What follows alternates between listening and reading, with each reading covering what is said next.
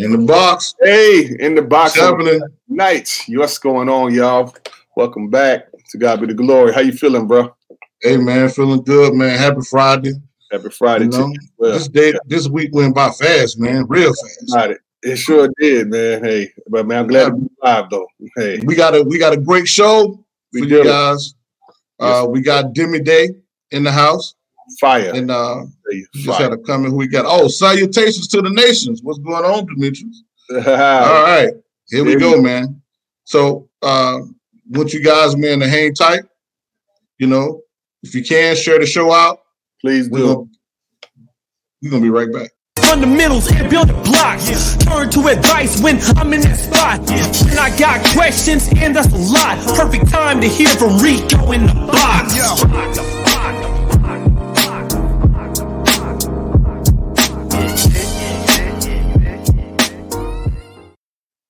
Yes, sir.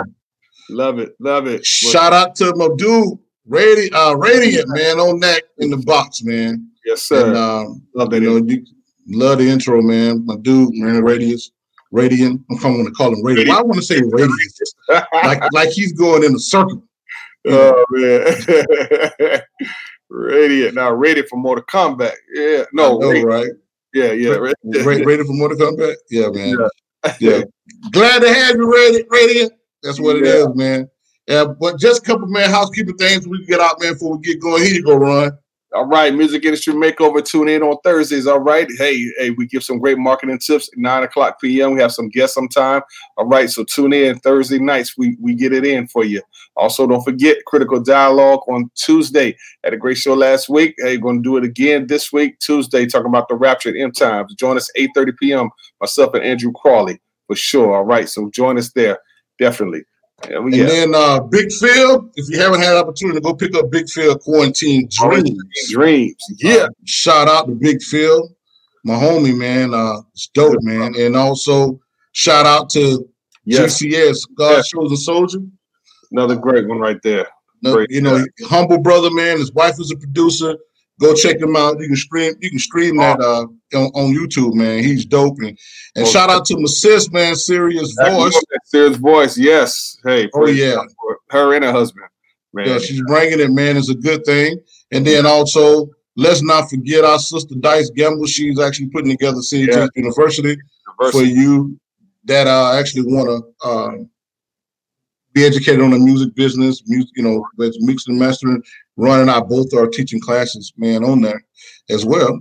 Yes, and also, man, right now we got song review and promotion that we're doing, just $15. Temporarily, because it's going to go up. Because as y'all know, we are going to Roku and Amazon as well. And if you're an artist and you really just don't have someone in your corner to kind of really check out your music, we do offline song review and critique. Behind the scenes, we kind of go through your song, make sure everything's professional and sound good, or all the instruments in the right place. And, and we may even give you ideas as well. So me and D-Ray, he's going to be on. Me and D-Ray, man, will probably be doing that for you. And then let's not forget Sunday night, me and Pastor Ricky, as we do Just Life. If you're struggling with life, dealing with life issues, a lot of times, man, it's kind of hard for you to get through something on your own because everybody can't encourage themselves. That's what the show is about. And this Sunday, man, is going to be dealing with the blended family because I know a lot of people want to get married. You have kids, and there's just rules to having a blended family. Let me see. I got a couple. Wow. You got Wayner. What's going on? How you doing? What's up, Wayner? Glad to have you. All right. And now, without further ado, we're going to bring in Demi. Jimmy. And y'all know D-Ray, the producer, he's on with us on. But, why is D-Ray here? What D-Ray got to do with it? I don't know why D-Ray here. How you get here, D-Ray? I am a definite member of the day crew. Hey, that's right. Security, there's no tailgating when you're supposed to swipe your badge. You don't have your badge. You're supposed to get in. I'll wear your badge. Man. Just snuck in behind Demi. Glad to have Demi Day, rapper, songwriter. How you doing? How you doing, sis, man? Glad to have you, man. Yeah. I'm doing good. Thanks for having me. Yeah, man. We first time I heard your music, man, I had to go ahead and say, man, I had to throw you in my top 5. Man, there's not a lot of women. Not that women can't rhyme, but just a lot of women don't have confidence, and there's a lot of women they want to sound like other people. But I truly say, man, you got your own little lane. Yes, you do. I ain't gonna say little lane. You got a big lane. But I actually, man, put you in my top 5. No order. But I wanted, before we get rolling, man, we're gonna start with this, and then we're gonna come back because I want people to kind of hear, man. Be like you. Yes, Word it up. Hey. No, it's crazy. We filmed that we released that video almost a year ago to the day. We released that this time last year, July 26th. So yeah, that's about right. Yeah, coming up on that anniversary, releasing that one. So yeah, that's crazy. So what that song be like? I mean, walk us back, man. Walk us back. Take us there. Take us there. Because there was a lot of passion in that song, man. And where did it come from? Where did it stem from? Yeah. And talk about it. Yeah, well, you're a Rhapsody fan, so part of the inspiration behind it actually came from Rhapsody. Shout out to Rhapsody on her Layla's Wisdom album, the intro track, Layla's Wisdom.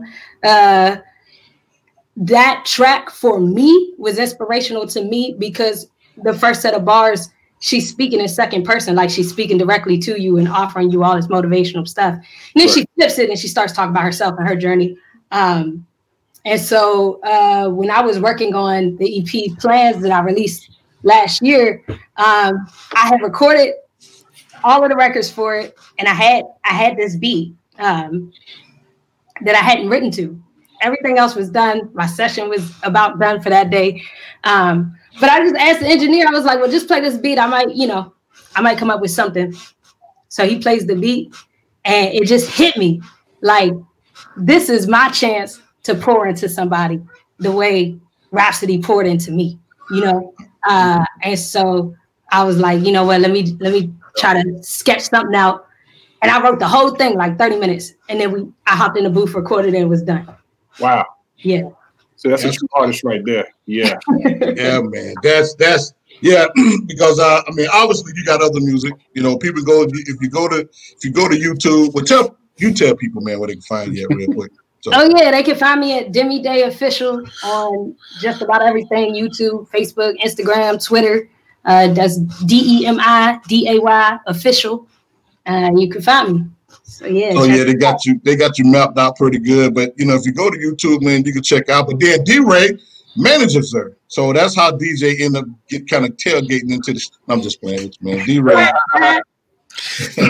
That's fine. That's fine. That's all right. Shamika Anderson, like a boss. Yeah. And the thing that I want to talk about, I want to jump right in. Being because this is month we're kind of talking about female MCs, female creatives, and a lot of female MCs, they kind of get the short end of the stick. If you had to tell me, because I know women can rhyme, right? There are some women that can rhyme, but what is it from your perspective the reason women not accepted as MCs? There's a lot of reasons. I want you to give me. I know there's a lot of reasons, but in your mind, from your perspective, because obviously I'm a man, I'm not a woman, so I'm only going to have a manly perspective. But you tell me as a female in that space, your top 3 issues that you face and why you don't feel like the female MCs don't get respect, and from your perspective, and it's subjective. You know what I mean? Yeah. Well, it depends on who we're talking respect from who, right? Because, there's a generalization there with who will we be getting respect from? It's a male dominated industry. It's a lot of men behind the scenes. It's a lot of male artists at the forefront. So if we're talking respect for men, that's a long road ahead, right? That's just like Black people asking, for white people to treat us as equals, and to see us as human with dignity, you know what I mean? when we think about sexism and patriarchy, right, it's going to be really hard for men to like actually take the time to listen to a woman's narrative when they already don't believe they connect to it. You know what I'm saying? You know I had people on my timeline when Cardi B's first album dropped, and you know there were men on my social media feeds talking about, dudes, are we actually bumping Cardi B in the car? Nah, I just can't see it. You know what I mean? And there's a perception, right, in terms of one's masculinity and Black masculinity, right, that if you're listening to a female hip hop artist, right, and bumping Cardi B in your car, right, that does something in terms of what people think about your masculinity. So then that toxicity gets perpetuated in such a way that, yeah, most men are not going to consume a lot of female MCs, and especially not publicly touting their horn for a female MC. So yeah, I mean, I could you know line up 20 guys in here and ask them, you know, to look through their musical library, wherever they save music at, Spotify, Apple Music, whatever it is, you know, and ask them how many female rappers you got in there, right? And they might have two. And if they really a hip hop head, they might have like 6 or 7. You know what I'm saying? But like, right. You know, it's just disproportionate all around. And so I think that's one thing. And then of course that just trickles down. You know, we talk about respect from MC to MC who are female or whatever. You know, there's internalized oppression too. And so, you know, oftentimes there's this need to feel like we have to battle because only one female can be at the top, sort of thing. You know what I'm saying? So yeah, it's a lot there. It's a lot there. I want you to tap.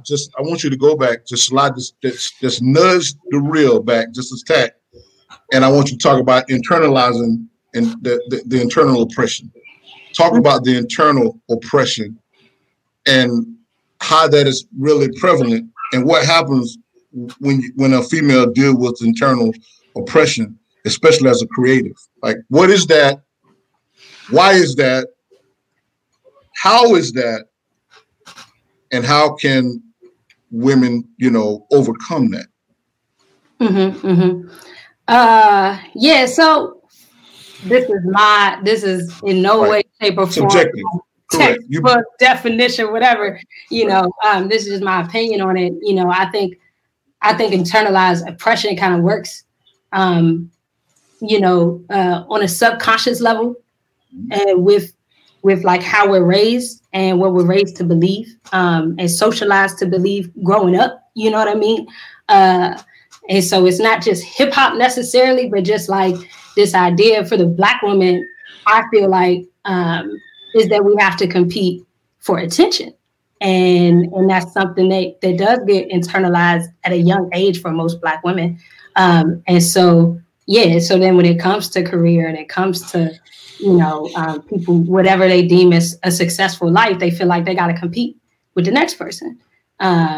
And I think that idea that we have to compete is something that we didn't create, but it's something that society tells us we have to do. You know, and with hip hop, you'll see that competition created in very, very unhealthy ways.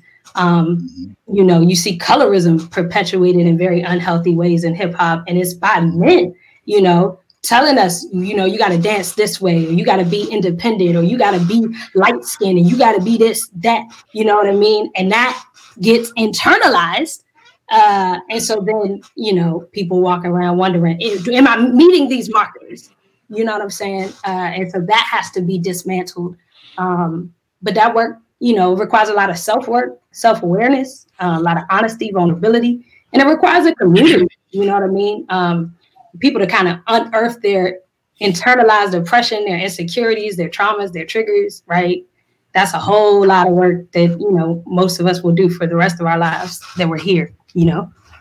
I like the word dismantle because me, for one, I'm not into competition, because when you compete for something, for me, now this is subjective because this is my mind, right? You know, I'm Rico Gibson. You know, although I looked my name up and I didn't know, man, I had that's other 8 other Rico Gibson, but they ain't me, right? They don't play like me. They don't breathe like me, don't talk like me, don't act like me, although they may have my name.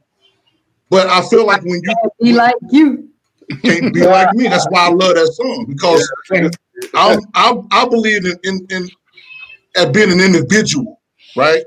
And I'm not going to ever stoop so low as to compete, because for me, when I'm competing for something, that's saying that I could win or lose. As far as I'm concerned, I'm already winning when I even step up and put my shirt on. When I open my eyes in the morning, I'm already winning, right? So I don't have nothing to prove to anybody. And so I don't believe in competing, especially when it comes to artistically, because art, we're all supposed to bring something different and dynamic to the space.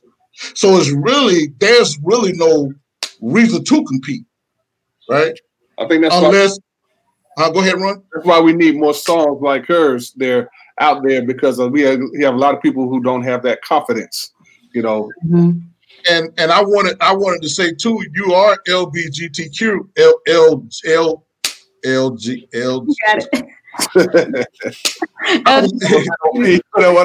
Hey, so and the thing is I wanted to tap into that, you know, and although we actually, and I'm gonna say, you know, being who I am, I don't subscribe necessarily to that lifestyle, right? Just more or less, I don't subscribe to the polygamy lifestyle, men having, you know, 8 different women, 9 different women. I got one wife and 2 girls, and I'm sitting there looking at my wallet like, boy, when they get about 10, 11, it's gonna be trouble. I'm saying that to say, you know, we can be different, you know, although we may not agree with each other, right? We may not have the same perspective. But, you know, I was listening to Charlamagne. He was talking about the Kanye situation. And a lot of times, you know, Charlamagne talk crazy, right? You know, but we all here and there hear Charlamagne say a few good things. But, you know, he was telling that, you know, Nick Cannon, although I don't disagree with everything Nick Cannon said, because we have history that, you know, there's been massacres, you know, rape, murder since 1660. So there's historical facts there. But what he said was, it's better if you want to know about something or kind of have a dialogue, you should talk to the person from that community, right? And although we may feel a certain way about who we are, let me see. Hold on. Well, Chris, he said, "Oh boy, not the polygamy word again." Oh yeah. So, although we may be who we are and we may have a different viewpoint, we still got to learn to coexist. White people got to learn to coexist with black people. You know, men have to learn to coexist with women. You know, light-skinned black people got to learn to coexist with dark-skinned black people. You know, how does your LGBTQ, when did you realize that, hey, this is how I feel, this is kind of like, you know, my mindset, you know, was there something that transpired in your life where there's an event, you know, or was it just, you know, something that happened? You know, I can't, you know, talk about that, you know, from your perspective of you being Demi. Yeah. Well, me being me, you know, for me, it's not a fixed thing, right? Like, you know, being a part of the LGBTQ community is not a fixed thing. It's a journey. You know what I'm saying? So it's one I've been on all my life, in essence, right? My awareness of it, right, you know, came over time in my adulthood, and sort of realizing, you know what, like, I don't ascribe to, you know, these sort of societal expectations and constructs and norms around, you know, who I want to love, you know, how I want to show up in those relationships or whatever, you know, but that's been a long process and a long journey overall. But yeah, I mean, my experience of it is, you know, I identify as queer and in a lot of different ways. And I just think, like, it's literally just being, it's being an outcast in a sense, right? And talk about the outcast in a sense. Talk about that for a second. Just elaborate. It's being an outcast in terms of how it's perceived by people who live according to what's deemed normal and acceptable. So, people part of the LGBTQ community, from those who don't, see themselves working outside of those constructs, will see us as outcasts, right? But, most people in the community understand that they're doing revolutionary work in terms of the progress for humanity, in being true to themselves and in living their best life and not feeling like we have to be restricted because society says this is the way you ought to live. And so that is what coming out for me is about, that sort of revolutionary statement of like, hey, I know y'all say we're supposed to live our life this way, but I think that's limiting, and I'm going to be me and be free and be liberated from that. And can I interject real quick? Sure. In what Demi said when she said that it's a journey, it is in fact a journey. Even with our relationship, both personal and business, there have been some bumps and some bruises along the way as I have learned and as my behavior has evolved. Because when before I met Demi, I had opinions about LGBTQ that were evolving. Nothing had really settled yet, but they were evolving. But I met Demi and I didn't see anything but one of the best MCs I had ever seen in my life. Mm-hmm. And literally, like, her performance, the way she held the mic, the way she captivated, the lyrics, and the effect that she had on my children, in particular, that they were like really digging her. And I was like, wow, she is dope. And it's I can only say that it was God that got us together, because we met and we exchanged information. We kind of fell out of contact with each other. And then a mutual friend recommended me for her management team out of the blue. And so she was like, oh, I know him. And, we reconnected, and it's been history ever since. And to me, if you really want to have a relationship with someone, it's really all about how you approach the situation. There might be some questions that I have. There have been times that I've had to, we've sat down and I said, look, I don't mean any offense and I don't mean any harm, but answer this for me, because I literally want to know this and know about this. And it's all about really my approach. Am I coming as a friend that really wants to understand, or am I coming as someone that's trying to gain ammunition to change an opinion? You know what I mean? Or to ram my philosophy or whatever down their throat. And that type of relationship is toxic, and it'll never work. So as I prepared for the show, because this show, although I'm a believer and I have my biases, to different things, I wanted this show to be well-rounded for everybody, because I think that we can learn a lot from everybody. However, the thing that I wanted to kind of interject, because as I was listening to Charlamagne, it was like, well, hey, if you're trying to know about something, or you want to express, have a conversation, I don't have a problem with any person's lifestyle, right? Because that everybody has to make their own choices, right? Just like I have to make my own choices. The problem that I think sometimes, and we have to find a way, is, we have to coexist, right? And, you have a right to feel however you feel. I have a right to feel however I feel. I don't like, there's a lot, I don't like liver, right? I don't care who cooks liver. I don't like liver. I don't like the taste of it. I don't like the texture of it in my mouth. My mother used to tell me, you don't like my liver because it cooked with onions. I don't really care who cook it. I don't like liver. So if you invite me over and you know that I don't like liver, and I say, hey, I don't like liver, right? Then you got to fix me another meal so that I can be comfortable and you can eat your liver. So what am I saying? I'm saying that one of the issues that I know I have is that, you know, we all are individuals and we want to be able to be who we are without the pressure of being pushed into some, because I believe that everybody should have and be who they are.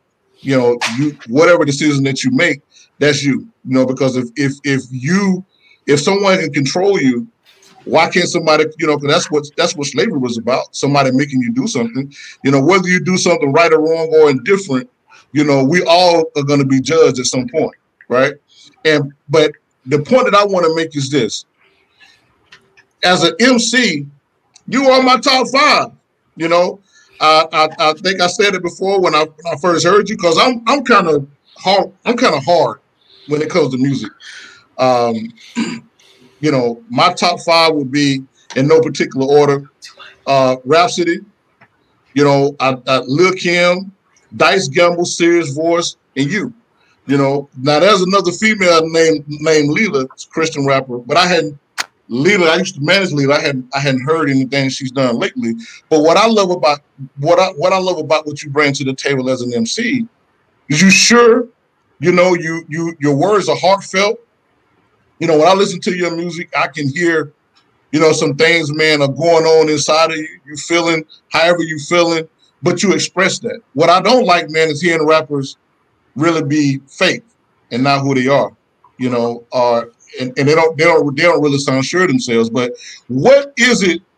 What has it been like being who you are and getting out doing your music?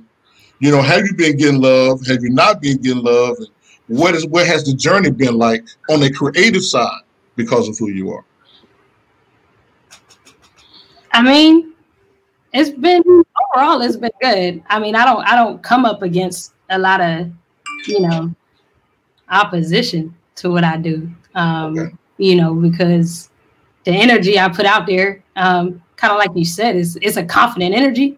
And because of that, you know, I get a lot of affirmation back. You know, I put a lot of gratitude out, get a lot of affirmation and gratitude back.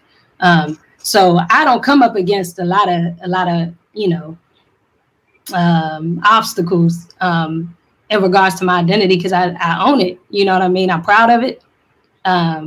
You know, and I just try to, you know, as people will understand, they will understand, and those that don't, you know, I don't typically like, you know, waste my time, you know, but those who want to understand, you know, they'll understand, they'll get liberated alongside me, and we're going to keep pushing, you know what I'm saying?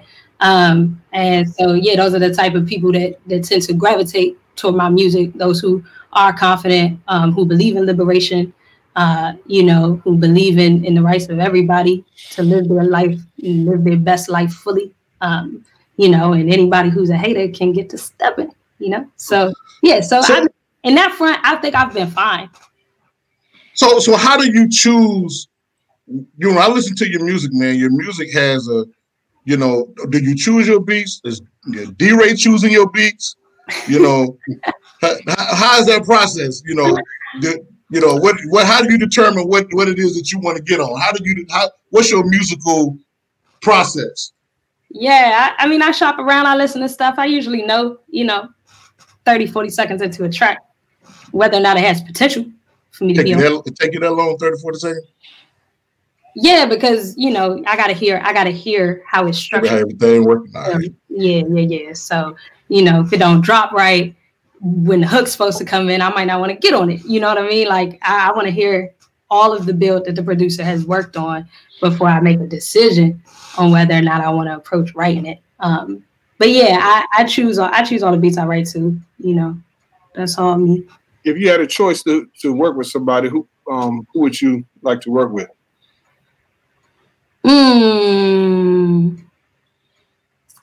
Well, Mariah Carey sits at the top of that list, but in terms of rap, I say that very seriously. That was an inside. That was That was an inside eye roll. Aside, but I, again, being honest.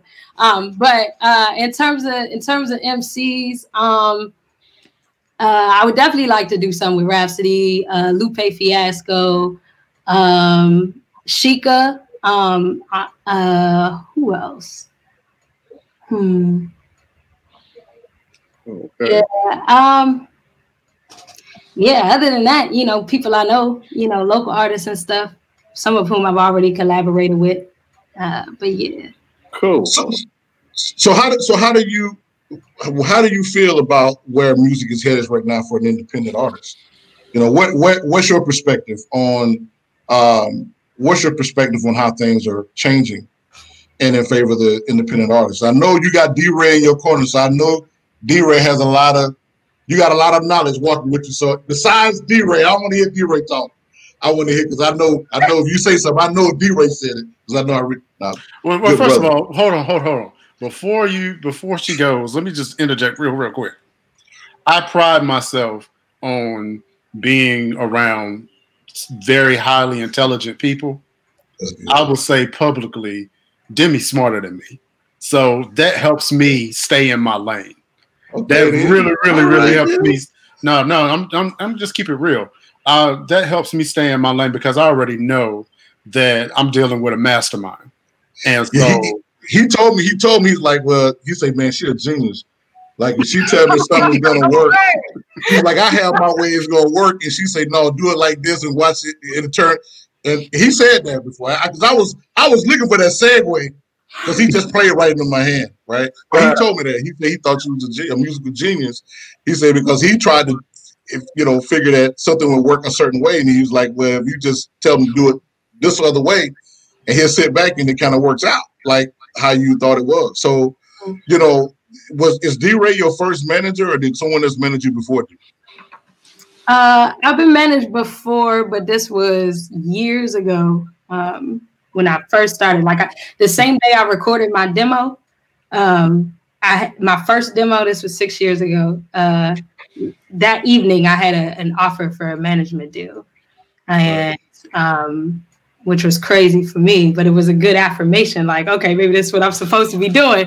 But yeah, it didn't work out because I moved for graduate school. So I was in Maryland, and then I moved to North Carolina for graduate school. And at that point, we were like 4 months into everything, and it just kind of was a wash. We released a project, and that was it. And so then since then, I just kind of been managing myself. So what was some experiences, with some negative experiences, if you had with previous management, that you could actually tell other artists that they probably want to look out for? I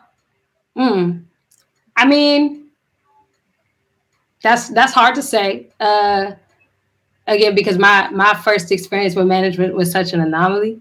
But I would say, read your contracts, right? Understand your contracts, find somebody to help you understand your contracts. Because I think a lot of artists, end up giving away, a lot of their early funding to their manager when that's not how that's supposed to work. Or they end up paying their manager up front.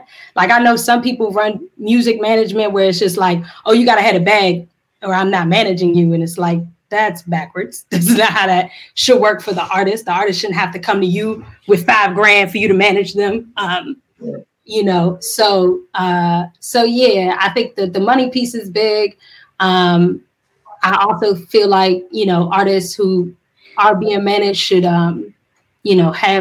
have a say and a voice. They shouldn't be being controlled. They're not a puppet. You know what I mean? And if they're not having a say so, they're not going to make it very far in the industry as themselves. They be done cracked at a certain point. So yeah, I would say those are probably the two biggest things. But yeah, people need managers that are team players and people who they can consider a friend and they know got their back. They know, when those people are sitting and meeting with other people that they're going to do right by them. So definitely that collaborative energy is important. I think with a manager too, you got to definitely set your expectations on what are you expecting from them to do, and again, because some folks have the misconception of a manager. It's like you don't do everything for them. And that's not how it works. You got to have something to manage. You got to put it all in writing. Say, hey, this is what I'm looking for, and if they can make moves to any connections that they have, and then as you say, got to have something to manage, because if you got no fans or you're not busy, then what's the point? You know. Right. Yeah. A lot of people think managers are just, oh, I got a manager now, I'm gonna make it, and it's like, what?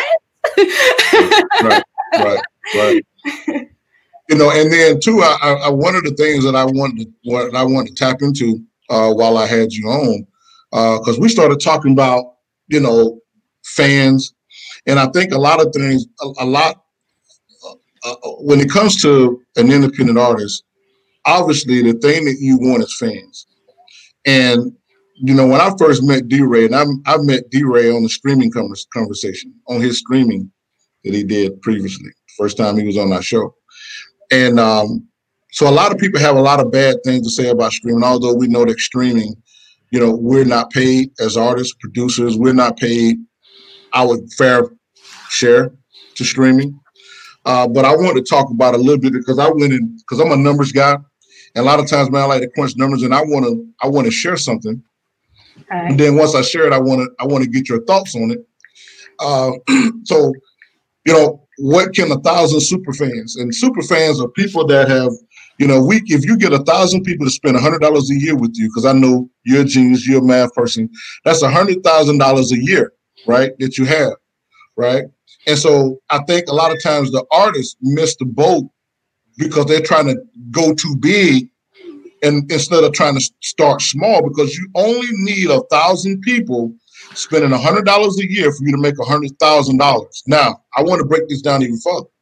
Mm-hmm. So when you got a super fan, yeah, right, and say you're a super fan, those 1,000, they stream 10 of your songs per day. That's 10,000 streams, right, that your super fans are streaming. Mm-hmm. Over 30 days, that's 300,000 streams over 30 days. And if we take that, we multiply that by 12, that's 3,600,000 streams over a year. Right. That's off 1,000 people, right? Mm-hmm. Now, if we take that and bump that 1,000 super fans, of course, that's going to take you up to 7,200,000 streams, mm-hmm, just for 10 songs, over a 12-month period for 2,000 mm-hmm super fans. Mm-hmm. Now, how hard is it, in your own words, to create a fan, from your perspective, being the artist that you are? Because you have, I know D-Roy is a smart guy, you're a smart girl. Your business model and what does it take from your mindset to make a fan, a super fan, one person? What does it take? Oh, on the one hand, it takes consistency, right? Yeah. So I think just like with anything, any person who comes across your music or even meets you, has the potential to become a fan, right? So an artist has to show some sort of consistency in what they're bringing to the table. Because anybody can listen to a song and then go, and I don't have any other music, they probably won't become a super fan. You know what I'm saying? But if they go, I have other music, I continue to put music out, right? I continue to make progress in my career. I continue to be a great person, right? The likelihood that person who heard my song and then kind of tapped in, the likelihood that they'll become a fan just increased, because I'm being consistent about chasing, my craft and doing better at it, and delivering content and art that, can be experienced. So I say that's like kind of number one, and then from there, it's part like who you are, your X factor, whether you have the talent, and then after that is strategy and money that come into play. Roland, what you was going to say? Oh, well, I was going. If you're done with that question, all right, I'm going to ask, all right, for us getting fans, how are you marketing your music and marketing and promoting your music to get in those fans? different ways, right? So there's sort of the traditional, paid marketing and promotion, and then there's, there's shows, there's touring, there's social media, all of that I think plays a big part into it. Advertisements, things like that, merchandise, having my logo in the background, stuff like that. It's all a part of marketing for me because it's a part of branding. So I think those are the things. Yeah. I think too, at a level like where I am and where I know a lot of indie artists are, another part, and this kind of goes hand in hand with consistency, right? Is not just gaining a fan, but keeping a fan. That's a big part of it, especially when you're trying to get to that first 1,000 super fans. And so your ability to keep fans is also a marker. And so, like, how can you keep the people who are already there for you happy and wanting to come back consistently for more?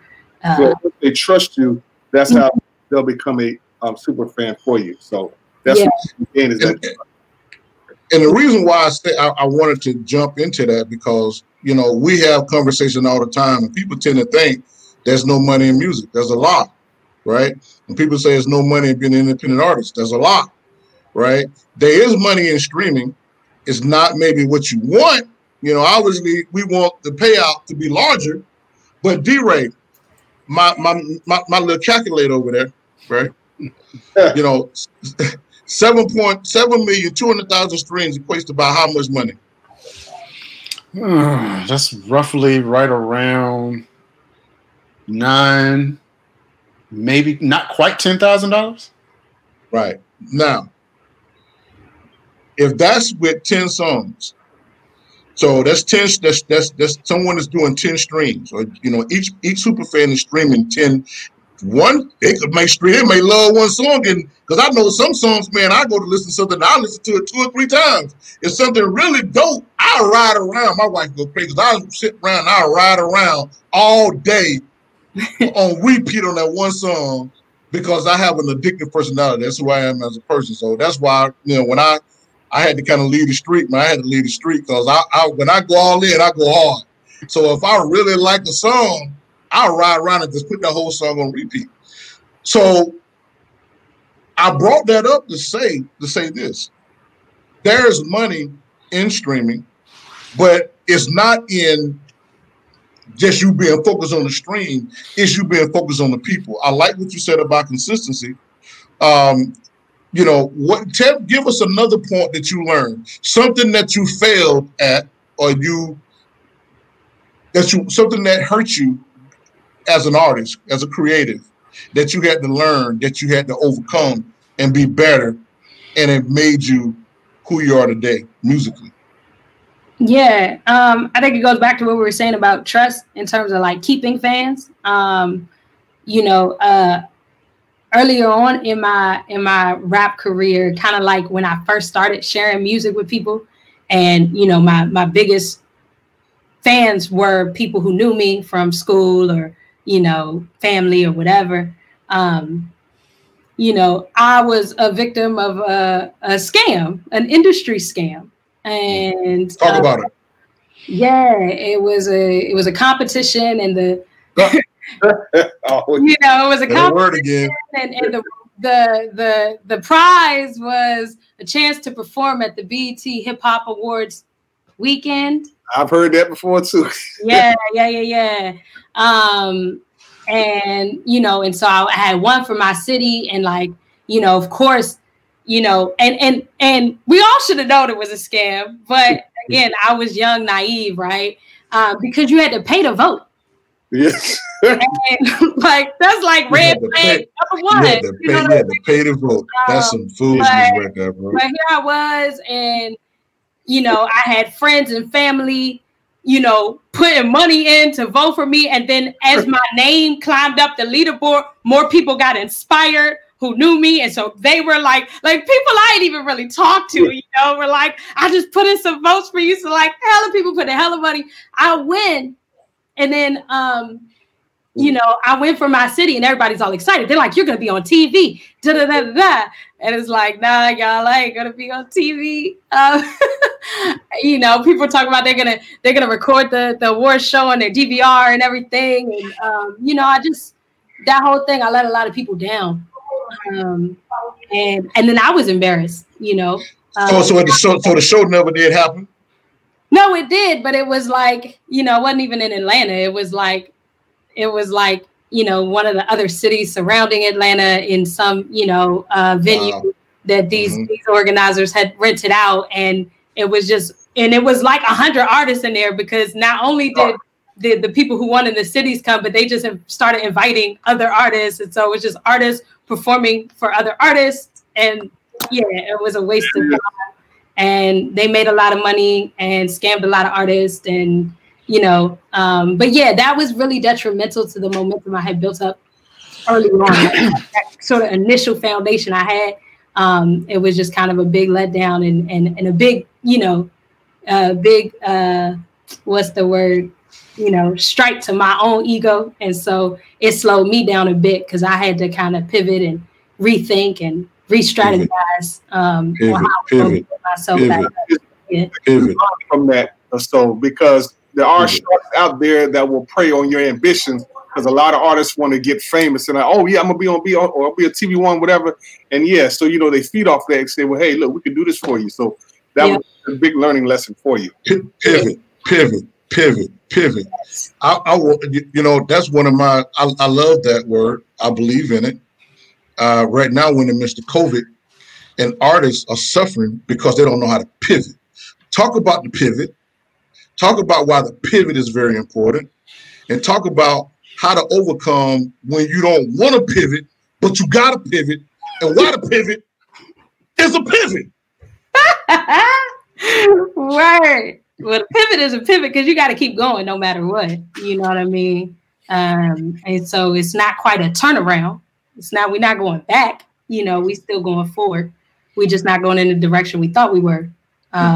Because we've learned that ain't the safest route to get there. So yeah, you know, but for me, it's all about re-strategizing, going back to the drawing board, and thinking of what else you can do. You know, our imaginations are wide enough that we might imagine things one way, you know, but that one way doesn't have to be it. And so if that is not becoming what you imagined it to be, you can always imagine something else. Our imagination is unlimited. And so for me, that's what the pivot is about, imagining another path, another way forward. And so, you know, can no one take that ability away from us? So, you know, and that's why you're in my top 5, because I like how you express yourself, and really artists that I kind of listen to that I think are dope are artists that I can identify with, right?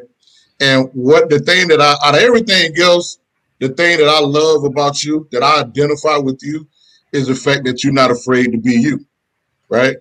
And that's I'm Ocho Rico. Like, I don't really care how nobody feel about me, good, bad, and indifferent. I had to go through some things in life where I was bullied when I was coming, because I was always small. And I got bullied until I decided that I wasn't going to get bullied no more. And I became the bully. But then I bagged and I changed.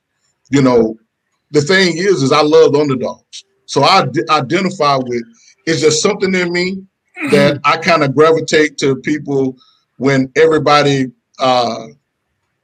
puts them down. And the thing that I love about you is the confidence that you have. And I think that's why, you know, I can't really get into a lot of female MCs, because they don't have a level of confidence, you know, and that's why I can't get into a lot of artists. You know, there's a difference between having confidence and being, you know, just being a butthole, right? You know, and, you know, I know heard somebody say this, you know, that being arrogant and confident is just basically who's viewing who you are, right? To be confident, you know, that's going to make you as an artist. That's what I identify with you as love, because I know for me, even though I work in sales and there's a whole lot of competition. I have 2 companies and I'm trying to build companies. I'm not in competition with nobody, right? Because the people that want to do business with me, gonna do business with me, right? The fans that you have as an artist that love Demi gonna rock with Demi because they like Demi. I don't like John Legend. I could never get into John Legend. He's an okay piano player. His songs never moved me. But, if I said I like Alicia Keys because when she played, I feel something that she plays. So talk about, the competitive aspect and why you decided that you don't have to be competitive. Or you feel like you still got to be competitive, but in a different way. Or what are you competing against yourself? And, how does that word now competitive sit with Demi Day? Yeah. I am a lover of competition. But yeah, I definitely situate myself in terms of my music and my art. It's a competition with myself, not anyone else, in regards to that. So yeah, I do think one of the things I'm competing with, right? We talked about internalized depression and all of that earlier. But like there's a certain and this might be a hint at like kind of what you said about how you don't see, as many confident female artists, but like there's a certain entitlement that I think Black male MCs have when it comes to them stepping up to the mic.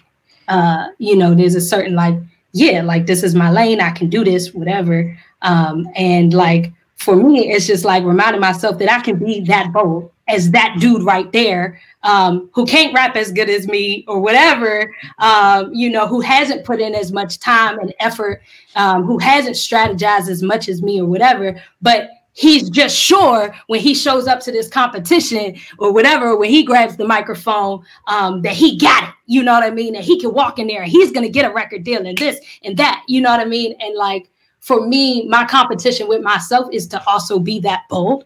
But at the same time, because of the societal constructs, it's not as common for people to hype up a female artist. In fact, it's just like, oh, for real? You rapping? Oh, okay. And then if you're good, it's like, oh, she's good for a girl, sort of thing. And so for me, it's just like this idea of I should be entitled to that just like everybody else, just like all the other men who are taking it up. And so for me, it's like I want to walk in the room with the same type of confidence. And really, at the end of the day, I really just want to walk in the room with the same type of confidence as a straight white man. A straight cishet white man is what we would call it in the LGBTQ community. But like that type of confidence, like this is for me. This is meant for me. It's mine. I'm going to take it, and I'm going to fulfill what I want to do in life. And certain people have certain levels of privileges where they don't think twice about whether something is for them. But when you're situated with the identities that I have and the intersectionality of that, it's a lot of work to get there. I remember years ago when the Star Wars prequel movies came out, and everybody was going crazy when they saw Yoda with the lightsaber. Because Yoda is like this diminutive character, small in stature, but powerful in the Force. And you knew he was the boss because all of the other Jedi in the movie called him the boss. And then it was in one of those movies where he actually pulled out a lightsaber and showed you what he could do. And at that point, you could never look at him as a diminutive character again. Mm-mm. I have seen Demi walk into a venue and people looking like, okay, what is she about to do? And afterwards, it's like this transformation, like, oh, and I kind of cut her eye and I go, you've made a room full of believers again. And they never forget her. Wow. Well, I got one question, because now you got D-Ray as your manager. D-Ray is a very smart guy, and I know that you're smart as well. And, I posted a post to say, when you've truly woken up, it's kind of hard to go back to sleep again. And I want to take that same thought process to apply it to the record industry record deal, because you can't leave a legacy if you don't own anything. And when you sign deals, and you know, it's very hard to own the things that you create under the auspices of their umbrella, because although it's like, you know, I believe, for me personally, I don't want people investing a lot in me. I'm gonna put way more money into whatever I'm doing than anybody else I come in and let them share in what I'm doing, because I'm gonna have that control, because it's my legacy, right? Knowing what you know now about the music business, right? Mm-hmm. Knowing that, you know, ownership is very important, because the man sitting next to you, you know that ownership is very important. You know, how do you continue to do music, you know, and pursue an opportunity, knowing that if you are, which I'm gonna say if, knowing that you are great and you're very good, that opportunities may come and that people will try to take from you. What's your strategy in owning everything that you're doing, so that you don't end up building something for someone else, like Nick Cannon, who took that idea to them. They funded it. He was the brain behind it. For them not to like something you say and take it all from you. So although I may not, you know, say I agree with everything that he said, you know, what I looked at as an owner was someone taking something away from somebody that they created just because they had more money than them and had the power to do it. And I think that was a lesson that everybody needs to learn from that. Not necessarily everything else, but, you know, so how do you proceed waking up, seeing everything in full spectrum about how the music business really works, and ownership? Yeah. I mean, for me, like, my number one goal is to reach as many people as I can, and to have a community behind me. So I'm not too concerned with having the engine of like a label or anything behind me. You know, I think if I have people who support me, that's the number one thing. And I feel like that should be artists' goals. You know, and then I can own everything, because it's the people and we own that together, you know, and it's not somebody that's invested, you know, X amount and is keeping me in debt to do records for them so that they continue to make a profit off of me. You know, and some people go that route, you know, and their goals might be different. But those aren't my goals, you know what I'm saying? And so I think staying true to my goals and what I want is of primary concern to me, you know. But some people want fame and riches, and they see this fast lane, and then they, you know, they get that for 15 minutes and then they don't own anything. And then, you know, they back to the drawing board for themselves on that. See, that's why you're in my top 5, right? You know, and number one, because I know, as smart as he is, you have to have some type of common sense, and you got a lot of common sense, because that's most artists. What you just said was the whole game, and you know, and it brings me to the fact that artists have to make a choice. Do you want to be famous? I remember listening to Jamie Foxx on one of his songs. He said, you know, I'm sitting in $1 million house and I'm broke. You know what I'm saying? You know, you can be famous and everybody know you in front of everybody all the time, and you don't have nothing in your pocket. I'd rather be under the radar in a Pinto, right? Sitting on whatever I'm sitting on, and you don't know what I'm sitting on, right? And I like to connect with people that have that mindset. So with that said, I want to jump into this game that we call 10. Okay. Right? All right. And this is because I know we're wrapping up.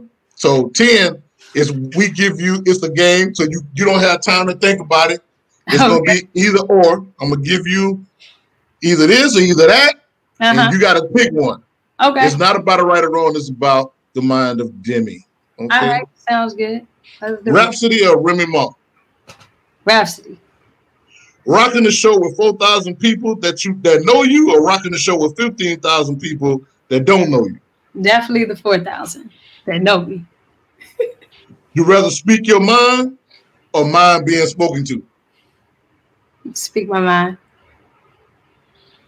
Chorus and verses or 400 bars? 400 bars. Lil Kim or Nicki Minaj? Nicki. Malcolm X or Martin Luther King? Malcolm. Kim Kardashian or Cardi B? Cardi.